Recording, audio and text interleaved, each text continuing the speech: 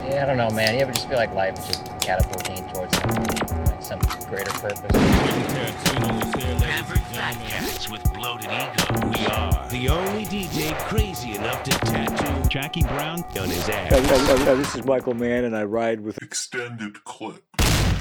Welcome to Extended Clip, episode 85. And we're going to talk to Caveh Zahedi today.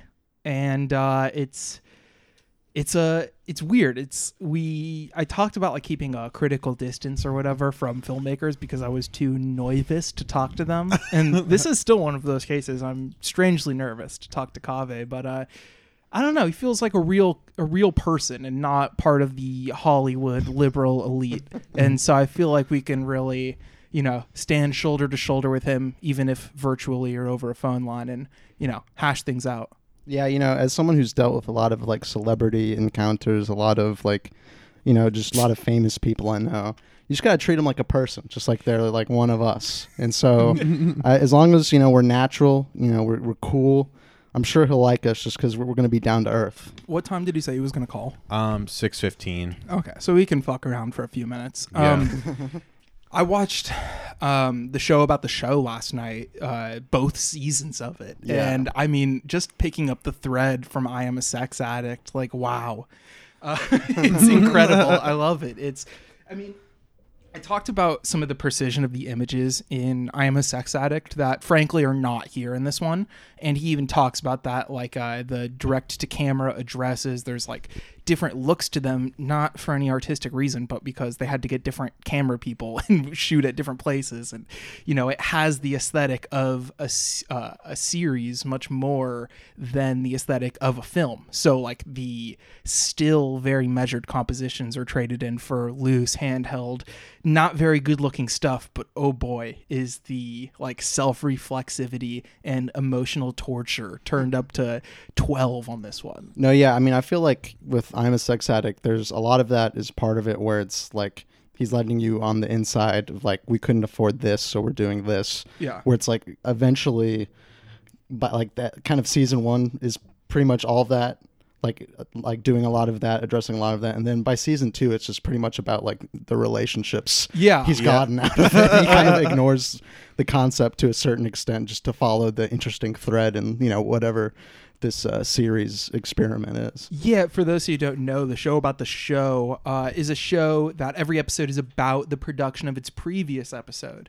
And then toward the end of season one, that conceit is somewhat abandoned in order to almost just go like reality show style, just confessionals cutting to recreations. And it's like, is this just a reality show at this point? But then the last episode really loops everything together in a really interesting way, using footage that expands from the wedding that was shown at the end of I Am a Sex Addict.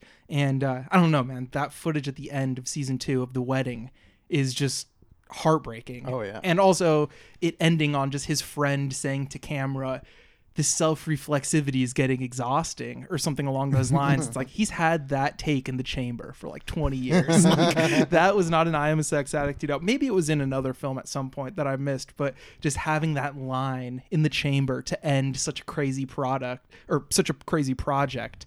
I'm stumbling over my words because I'm nervous. No, I did like something of the opposite because I had already seen Show About the Show. I like watched part of the first episode, but last night I did one of his earlier docs that's I Don't Hate Las Vegas Anymore, which is about him taking his dad and I think like stepbrother to Las Vegas to do ecstasy. He's trying to convince them to do ecstasy so they can get like emotionally close to one another. And it's just like, it's interesting to see because what you're talking about, Caveh talking about self-reflexivity in Show About the Show, he's already like very keenly aware of what he's doing at this point, like talking about like I think one of the moments of like stress, and it's still to me it like is left up to a question whether or not the son and dad take ecstasy because it's presented like they refuse like at first. Obviously like that sounds like a pretty bad idea. But then they like leave the hotel room for a bit, come back, they say to Caveh they'll do it, and then they pretend to take it. But you don't know that it's them pretending until the end. So it like leaves it that really up in the air whether or not like Cave's been able to like break through and have this emotional connection, or if they're just lying to please him. And in that point, he's just like talking about how he isn't even sure like what part of it is reality anymore. Jesus.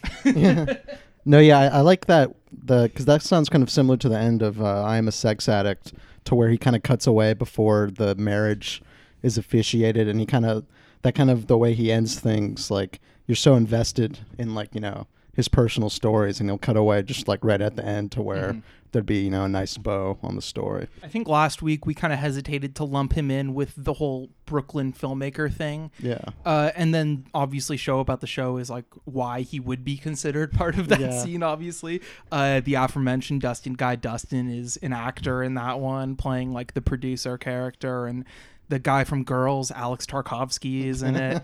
And so it still feels like he's an outsider who is just continuing a project he's been on for, you know, however many years at that point, rather than being part of that scene, though. I wouldn't go as far as to say that scene formed around him, but he is just this outside force that's working within it and sometimes cherry picking people from it. Yeah, no, that's what I like about the show is like pretty much all the people, you know, involved in the process, and how, you know, he's openly admitting that he's using like just free editors and stuff like that, and just working with, you know, his students, and kind of just using all of his, you know, clout just to, you know, get this show made. I'm trying to think if there's ever been a professor that if they asked me to just like come through and help them edit something, that I would say yes to. I don't think I've ever had a teacher where I would want to do that. Although if caveh, if I exactly. If I was in Caveh's class, maybe that'd be great to have him for a class, and you look him up and see what he's up to. Actually, you know what? Shout out David Desser. If anyone out there has Tokyo Story Criterion, he's on the commentary on there. He was a cool teacher. Yeah, I'd help him cut a commentary track, I guess. if that's what he does. I don't think he's a filmmaker. Even though I've been to college, I consider myself an autodidact. You know, everything I've taught to myself. So. You're a real Martin Eden. Yeah. Martin Eden of my own generation.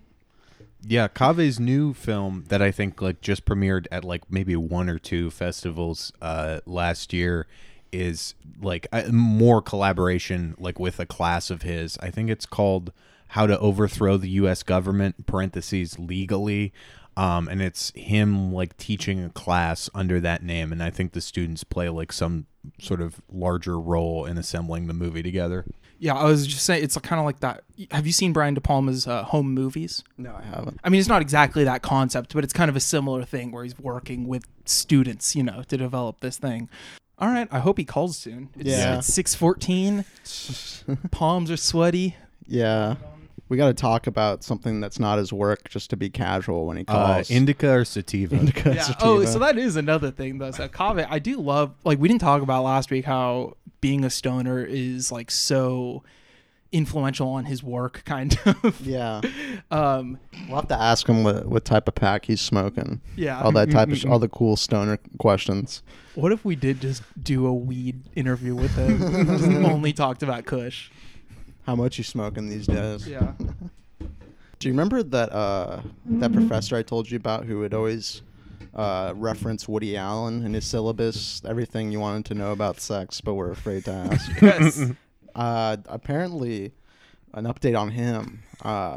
Maybe we could ask Caveh about this. You know, his role as a professor, but some people, he was making too many inappropriate jokes during his biology class, like making jokes about like sex dolls and I don't know, other vulgar stuff of that nature. And it was presented in another class I was in, and the teacher kind of told the class how to proceed and oh shit, reprimanding him. All right, well, here we go. Hello. Hey, it's Caveh calling. Oh, hey, Caveh. This is Eddie from Extended Clip. Hey, Eddie. How are you? Good. Are we on yet, or are we pre-on? We're pre-on, but we can just be on if you want. We don't really need to do anything formal to get started. Whenever you want. Okay, cool. You guys want to introduce yourselves? Yeah. I'm Malcolm from Extended Clip, and I'm one of the other 3 people in this room. Hey, Malcolm. It's JT. Hey, JT. Caveh, we're so glad to have you on the pod. I kind of just like JT put me onto your work within the last week. We did an episode on I Am a Sex Addict, and then I ran through all of the show about the show last night when JT told me that you might be coming on. So it's very nice to meet you over the phone. Yeah, I just want to say thanks for your good movies. Sure. Also, what are you smoking on right now? You got anything going? I don't. Oh, okay. Well, we wish we could be getting stoned with you, Caveh, but unfortunately that's not the case. But after quarantine, after COVID dies down, you can come out. So you were actually from the San Fernando Valley, right? You grew up around here? Yeah, I grew up in Granada Hills. Oh, Granada. That's cool. That's where my dad grew up, like in the same era, like in the 60s and 70s. Huh. Yeah. What's his name? My dad's name is Ken. He went to where did he go? Kennedy. Did you go there? No, but that was the zoned high school I was supposed to go to, so it was my neighborhood. Oh, okay. Where'd you go? I went to Granada because it was like a safer high school to go to. That's where I went until I got kicked out, but I went there for a while. Yeah, that's a crazy school. Oh man, good times in the Valley. This is so fucking weird. We've never interviewed anyone or anything like that. We just review films usually, so that's why this is so uncomfortable and weird. But I'm sure you've done. Oh, go ahead. You're being more polite than I think you usually are. Oh, am I? Okay. Yeah. I guess we'll be rude then. Malcolm, what the fuck did you do today? Do you want to ask Caveh anything? Yeah, Caveh, I noticed in the show about the show, you kind of shouted out Glenn Kenny for his review, kind of, calling you disingenuous, which, it's kind of a out of left field personal attack. And, I feel like maybe your work, since it's so personal, it invites a lot of personal attacks. And how do you deal with those? Well, they hurt. So, you process it. I got one today that I was kind of stewing about. But it makes you stronger. It makes you less impervious it makes you more impervious to other people's, judgments and whatever, snide remarks. Mm-hmm. So it's spiritualizing, I think, to be attacked. What was the one you got today? It was actually an actress in the show who plays Ashley, the Ashley character when she quits. Zia Anger? Yeah. I have so many questions. Okay, please go on. Sorry. No, she just tweeted something hostile to me about me, and I was like, why? But it was just, it kind of hurt my feelings a little bit. Did you see her movie, the first film that came out last year? I saw the performance she did about making it. Yeah, that's what it is. That's the movie. Yeah, I saw it. Oh, okay. I was just wondering because it's also a very personal film. I wanted to ask you about that, but now that I know that she's mad at you or something like that, I don't want to ask that. That's weird, but I wanted to ask because it's a similarly personal thing, I guess. But yeah, and I liked it. I thought it was quite good. But yeah, it's very much in my wheelhouse, I think. I have a project I was doing about all the films I tried to make that didn't get made. For example, I think. I'm interested in failure. I'm interested in, finding ways to sort of recycle projects that are not done. So I really liked what she was doing, and I related to it. Yeah. But she's very PC, and I think there's some people who are just falling over themselves to signal their virtue. Absolutely. And I'm an easy person to use to sort of show other people how moral you are by bashing somebody else that doesn't do that. I was just gonna say it's funny that you say that because I was surprised to read it was Lena Dunham on you very positively, of course, saying that she framed herself getting into your work as a recovering moralist, and I found that very funny because the personal attacks generally do come from a place of I don't know, a moral high ground where I get personal. I understand making stupid personal attacks at a director on Twitter because frankly, I do it too, but usually not for making personal films. That feels so much more, I keep saying it, but personal, Yeah. And I don't know. It all feels a little weird to me. But I guess that's the danger of making very personal work, is that it gets personal. Yeah, I mean, what I hate about critics is they're so vicious, Mm-hmm. and like no one ever attacks them, and when anyone does, they run screaming. Oh, trust you me, know? man. Glenn Kenny hit me with the block so quick. He hates me. He attacks almost everybody in these very like kind of mean spirited and very like ad hominem ways. Like I know a lot of people he's done that too, and it's just like I just feel like he needs to have someone just do it to him and see what it's like. If I may, I have some examples of very poor, inaccurate, and perplexing things that he said something that has really stuck with me over the years that like is representative of what's wrong with a lot of criticism right now. And it was and this is something I don't care about that much. Like, I don't care about the new Star Wars movies. I don't have any involvement with all that shit. I like the old ones, fine. But anyway, he said that anyone who doesn't like, was it called The Force Awakens, the Rian Johnson one? He said anyone who doesn't like that and talks about how they don't like it on Twitter is an alt-right troll. Like, literally, like you have to have an alt-right ideology because people were mad at one of the actresses. 10 years before that, he's in the very like slanderous documentary The People versus George Lucas, and he talks about how like the people that viciously attacked George Lucas for the prequels were in the right because the fans deserved better, and I feel like that's such just like going with the changing tides of what criticism was, the post like prequels era. That's like, people are blogging and there's like that kind of like, I don't know, the ain't it cool news kind of aesthetic of film criticism that is like, yeah, the fans should get what they deserve, And then now he's kind of doing the moral scolding kind of thing, which I don't know. Seeing you talk about him and the show about the show just kind of ignited that in my brain. So sorry. No, he lives in my neighborhood, and I see him on the subway all the time, and I talk to him. I'm like, hey Glenn, how's it going? And I don't know if he acts like he doesn't know that I talked about him in the show. Maybe he doesn't, or maybe he does. And I saw him once. He was with a woman, and they were being very loving to each other, like very affectionate. And I was thinking, that guy looks familiar, first of all.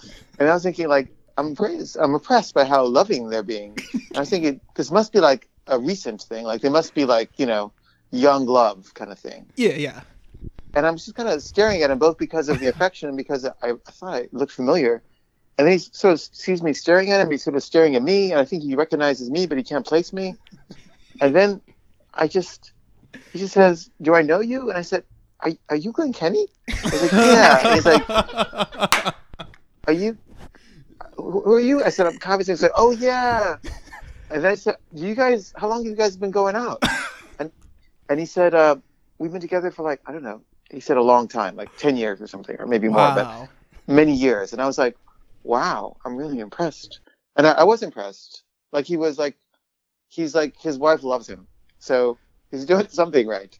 Yeah, he is doing something. I was going to say, I thought he was like Romeoing some girl, and that would have been like the ultimate flex is, as a critic, some filmmaker recognizes you on the street when you're coming onto a girl. That's crazy. No, he's got, I think he's got qualities too, but, as a critic, I just think he's, I don't know. It's like there's a meanness. There's a meanness that critics have. I was a critic for a while too, and I was very mean.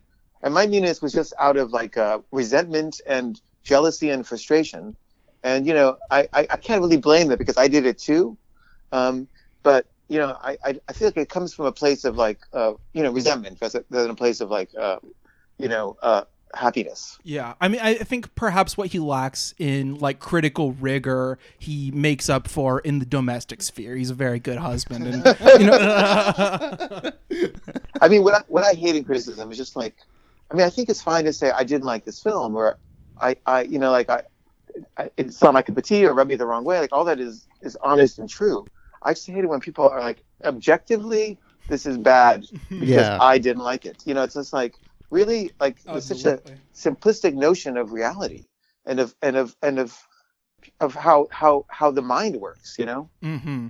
I mean, that's why we mainly just review old movies that we know we're probably going to like and can just have interesting conversations about, rather than taking every new piece of shit as it is and saying, well, this one was good, but the other new blockbuster, that one's bad. And like, I just never want to fall into that game, really, which is why I could probably never work as a critic. But hey. Yeah, I mean, that's why I feel like it's harder to talk more like explicitly about movies I have negative feelings towards, because it's like that's not I feel negatively about it because it's generally not promoting any sense of investigation or discussion that could take place. And anytime we dislike a film, we talk about it for like 10 minutes. And then when we like one, we talk about it for like 45. Yeah, and I think appreciating something is so much more, it's more difficult, really, than criticizing something. Mm-hmm. And it's like it's like with people, like, you can see a person and they have flaws, and you can appreciate them anyway. And that's just like it's better for the world to see the good in people than to see the bad. And I think it's true with films too. It's like, to the extent that you can see what's admirable or interesting or unique about something, versus just like holding up against some measured yardstick of some preconceived notion that you have about what a thing should do, or what a person should be, or how a person should act. It's not nearly as interesting. It's just like trying to understand why they act the way they do, and like see what's maybe like interesting about that, or different than the way you do it, and what you can learn from that, or how you can enrich your vision of reality. And so much criticism just like reduces everything to some like preordained thing, and moralism does the same thing, just reduces everything to some like preordained notion of what's right and wrong, when really it's all so much more complicated. No, yeah. And I think we learned something here today. I wasn't that big of a fan of Glenn Kenny coming into this, but now, I know he's like a good husband and he's in a loving relationship and stuff like that. Like, that's stuff to admire about a person. It reveals the complexities of him. That's true. A lot of people who, run in our spheres, they like to, and, often rightfully make fun of those type of people, like the establishment critics, because frankly, they do lack skill and critical rigor. But when you think about it, I'm living at my mom's house. David Ehrlich's got a family, like he's got kids. I live at my mom's, so he's got me beat there. Yeah. Wait, you had a question you wanted to ask about like influences, because you haven't, caveh, you haven't really said like, I think too explicitly in your work necessary, like other than I think in Sex Addict you directly like reference Godard, but you're curious about like other filmmakers that deal with like self-reflexivity. If you are, talk about self-reflexivity. Films?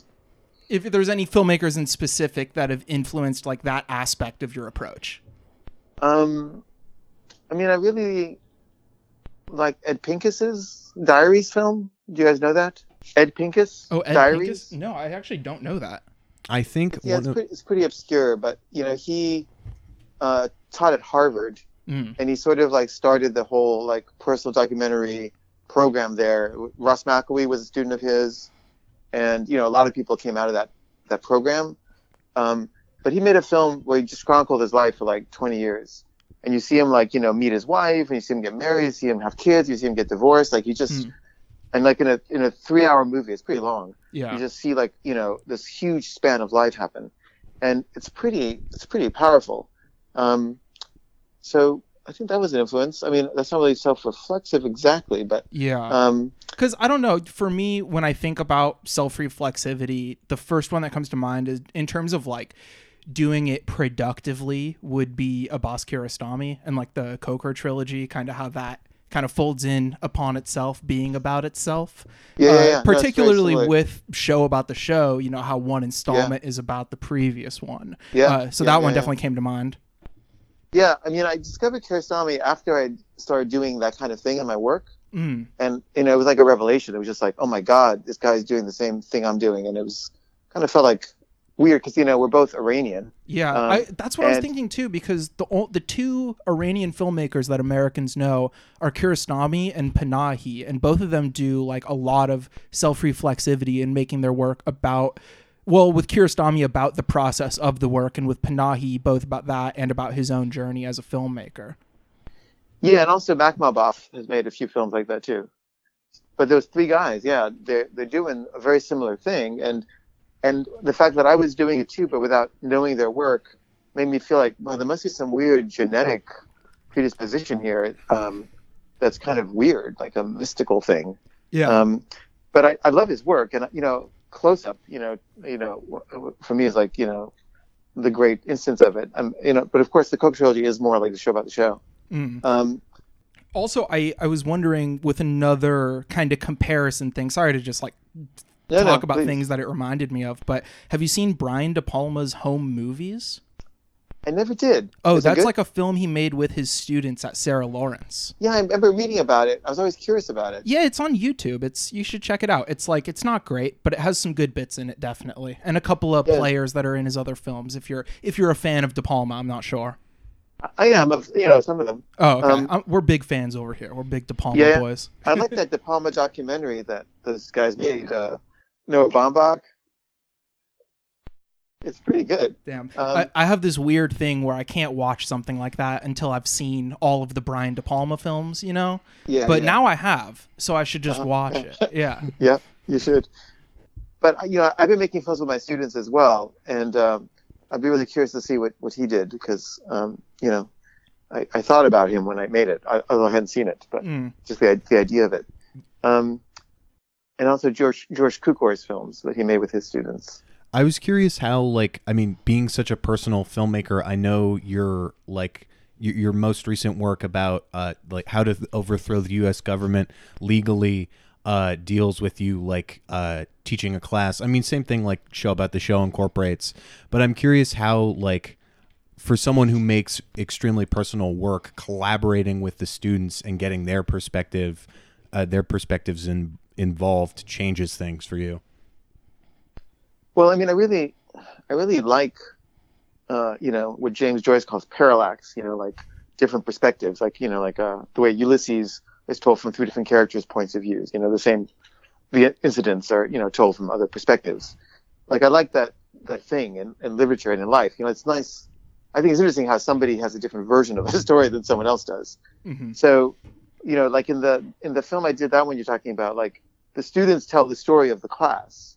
And it's really interesting to hear how they see it, and how they see it differently. And, one student will see it this way, and another will see it in a way that's completely, contradicts that or opposes that. And I just love that. I love, conflicting perspectives. And, in the Show About the Show, it's mostly my perspective, but I really welcome other perspectives. And in season 3, which I'm working on, there's a lot of other perspectives in it. So I think, and, I just made a film in London that is, 3 different people's perspectives on the same events.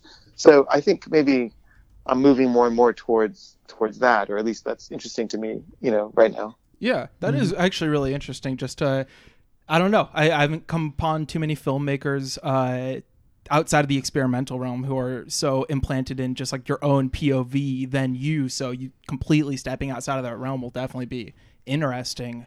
Just starting from the student's point of view, yeah. And I also wanted to say, how do you, right now at least, see yourself in terms of filmmaker versus teacher? Because these projects involving your students, obviously kind of blends that line between them. I don't know. It's kind of an open question, I guess. Yeah, teaching is, I'm trying to document my life, and teaching is part of my life, so feels like it needs to be included in the documentation. And it's kind of a great opportunity to sort of integrate those two, energies or whatever, pursuits. So I like it. I like doing it. I keep getting in trouble with the university, which is kind of frustrating. There's so many, PC minefields increasingly that, anything you do that's kind of interesting or tough, someone's going to be upset about. So I don't know. It's been a little fraught, but so far so good. I feel like I'm still doing it. Yeah. No, yeah. I had a question about that because I'm a schoolboy myself. I'm still going to college, and I had a recent professor who got in trouble with the school for basically making too many Woody Allen references and stuff and things like that. And I was wondering, you're not afraid to put some un-PC stuff in your work, and it sounds like you're getting some a little bit of backlash from the school you're at already. So how do the students sometimes react to, I don't know, things like that? Well, it varies. Some students really appreciate the anti-authoritarian gesture of it, and a lot of students are just, they're just like sheep. They just want, everyone to think that they're good, and and my problem with moralism is like the disparity between the ideal that everyone is espousing and the actuality of who they really are and what they really do is just becoming greater and greater. Yeah. And the result is a kind of like deep dishonesty with self, a deep neurosis, and a deep depression, because you feel like you're a really bad person because you're not living up to these like ridiculous values that you're espousing that are just unattainable, really, and profoundly inhuman. And so I think there's like a lot of like almost like, I don't know what to call it, like mental illness, or the some beginnings sort of derangement of like, syndrome. Yeah, like people can't keep it together, and there's a lot of damage being done to people's self-esteem and to their ability to be honest with each other and to feel safe, that is happening. And it's too bad because everyone means well, and all the PC people mean well, and the universities mean well, and the teachers mean well, but they're pushing for these agendas to try to compensate for a lot of problems in the world, but they do it in a way that I think is creating these other problems that are significant and need to be addressed. So it's a complicated problem, but I just feel like like the sex addict film you guys talked about, like for me, the sex addiction really came out of a kind of inability to sort of integrate my need to feel like I was a feminist or something, or like a not sexist person, with the fact that I was a guy who had like sexual impulses, and some of those impulses seems to me to be maybe like not kosher in some way.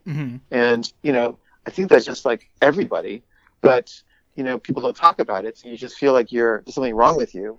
And it seems to me like the more people can just be honest about their fantasies and their actions and the things that they're not proud of, the more people can feel like they're not so bad themselves. And then it just means that you can actually work through it with a certain amount of self-acceptance instead of having to pretend you're not doing it and deny it, which then leads to addiction, really. Damn. Very well said. Also, yeah, so did you go to UCLA for grad school? Yeah. Nice. I'm at UCLA for grad school right now. I'm sorry to hear that. Yeah, it's fine. It's funny. I have just the two words written down on my paper right here, Matt Farley. And I think it's because you, caveh, have now joined like this elite trio of filmmakers who have listened to our podcast. It's you, Whit Stillman, and Matt Farley. Do you know about Matt Farley? I do know Whit Stillman, but I don't know Matt Farley. Oh, okay. Damn. Matt Farley, he makes like no budget genre films in New England. There's like one really great one called Don't Let the River Beast Get You. But he also has an incredible, like, very Stardust Memories like film called Local Legends, like about him as a no-budget filmmaker. And it's very interesting. I would I mean, I'm sure you have plenty of shit to do and you're not just going to like watch movies that people tell you to, but I think Local Legends would be right up your alley, just to point it out. Okay, thank you. Whit Stillman did not take to us, but Malcolm has developed something of a strange relationship with him. Yeah, me and Whit Stillman, I don't know. I feel like he called us hoi polloi, which I didn't appreciate. Yeah, I think he has a weird relationship with us where I think he pretends not to like us, but I think he's like, we're his insight to like youth film culture or something like that. And like, it's kind of like whenever he interacts with us, it's kind of like, keeping with the times. And that's kind of like endearing in a way to me. So the hoi polloi means like the rabble, like the people? Yeah. Like he called us like rabble rousing and like foul mouthed and apologized for not putting Adam Sandler in one of his movies, and it was pretty like messed up, honestly. Well, I mean, his accusations aren't necessarily wrong. Like, we're foul-mouthed for sure. We are foul-mouthed, but I wouldn't call us the hoi polloi. I don't know. Anyway, we don't need to talk about ourselves. When we have a filmmaker on the podcast. Sorry about that. That's okay. I mean, Whit is a difficult person. Oh, okay. I'm not surprised that he calls you that. Yeah. Have you had experience with them? I mean, a little. I mean, I met him. He's never been horrible to me, but I know people who know him, and and I mean, I like this about him actually. Like he's kind of like a snob in a way. Absolutely. And there's something old-fashioned about that. That's also charming and kind of there's something good about that too. So I can see why the good and the bad go together there. So he's a voice that I'm glad exists in the cinematic landscape. But interpersonally, I can understand why it could be Yeah, no, I get less than fun always. Oh, what was it like working with Richard Linklater? This is a fluffy question, and I know you talked about it on your podcast. So what was that like being in Waking Life? I mean, he asked me to be in it, and he sent me like a script, like 2-page script. And I just said, Rick, I can't say these lines. Like, I would never say these lines. And he said, well, that's okay. I just want you in the film. Like, what would you want to talk about along these lines? And I said, I don't know. I have a few ideas. And he said, well, just come to Austin. You can just tell me your ideas. We'll pick one, and then we'll just shoot it. And I flew to Austin, and then, we met. I told him these 4 different things I could talk about. And he said, oh, I like them all. Why don't you just do all of them? And I said, okay. And so the next day, we just, went to this place. It took like 2 hours. And I just told these 4 different stories. And he did this really smart thing, which I really was impressed by. He said, let's just do a practice run through just for for blocking and stuff. And so I told the stories, and then he said, great, we got it. And I was like, but are we going to shoot it now? He was like, no, I shot it already. I just told you, I said that so you wouldn't be like self-conscious. The classic prank. And then he used one of the stories at the end of the film, but he tells the story. It's like this dream that I had. I tell this dream about Philip K. Dick mostly. Mm-hmm. And then he just did that whole monologue thing himself at the end of it. It's like a pinball scene. He's playing pinball. And then, used 2 of the stories. And, he gave me the footage. And the footage is, it's okay. But, like, there's nothing like the animated version of it. Of course, yeah. It just elevates it so much. I was going to say, it reminded me of that when you rotoscoped your children out of the last couple episodes of the show. The textures of that rotoscoping looked very much like Waking Life. It reminded me of that.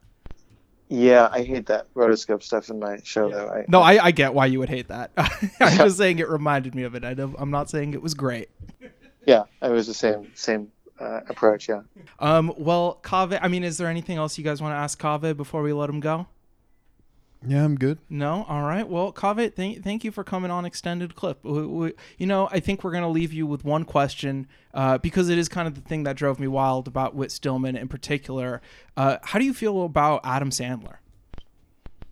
I thought he was pretty great in Punch Drunk Love, and I thought he was pretty great in Uncut Gems. Okay.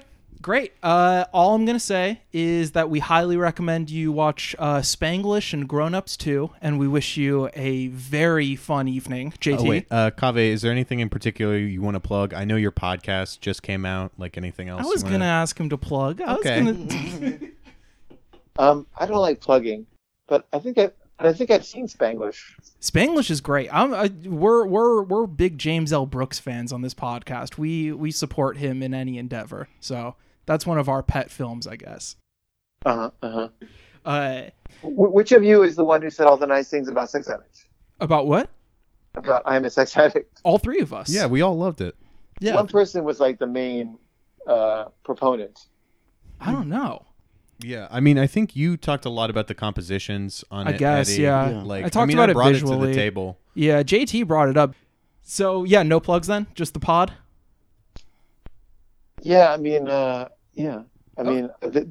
culture has enough plugging. Yeah. Yeah, we're big fans of promotion on this podcast. We're not like those other, like socialist, anti-capitalist, but we're actually like kind of like madmen. Yeah, socialists for the money. Yeah, we're really into like advertising and stuff. So that's kind of our whole thing. But if you don't have anything to plug, it's fine. We'll just put some stuff in for you. Okay. Okay, great. Well, have a good night, caveh. Thank you. Take care. Nice meeting you. Nice meeting you too. 818 forever. For the Valley boys out there. Well, fellas, how do you feel about that? That was good. Yeah. Got a lot of good stuff out of that. You can talk into the mic still. I'm still recording. Malcolm really I was clocked out. Yeah. He clocked out, threw the headphones down. It felt like an end. It felt like an end. So, Yeah. what was naturally happening. You hang up. End of a nice shift. That's the end. That was so fucking weird. But whatever. I'll just... No, of course not. He was great. Yeah. I think I would love if he's ever out in LA, I would love to meet Caveh. Yeah. No, yeah, same. I mean, he's like his reputation is very honest. He answers questions very honestly. Yep. Well, that was a strange episode of Extended Clip, but we'll see you tomorrow for the main episode. But then he also said that I was sinister and that my evident disingenuousness masks something even worse. And I'm like, disingenuousness? That means dishonest, right? Like I'm evidently dishonest? I don't know. I think I'm pretty honest. I think I'm probably a lot more honest than you are, Glenn Kenny.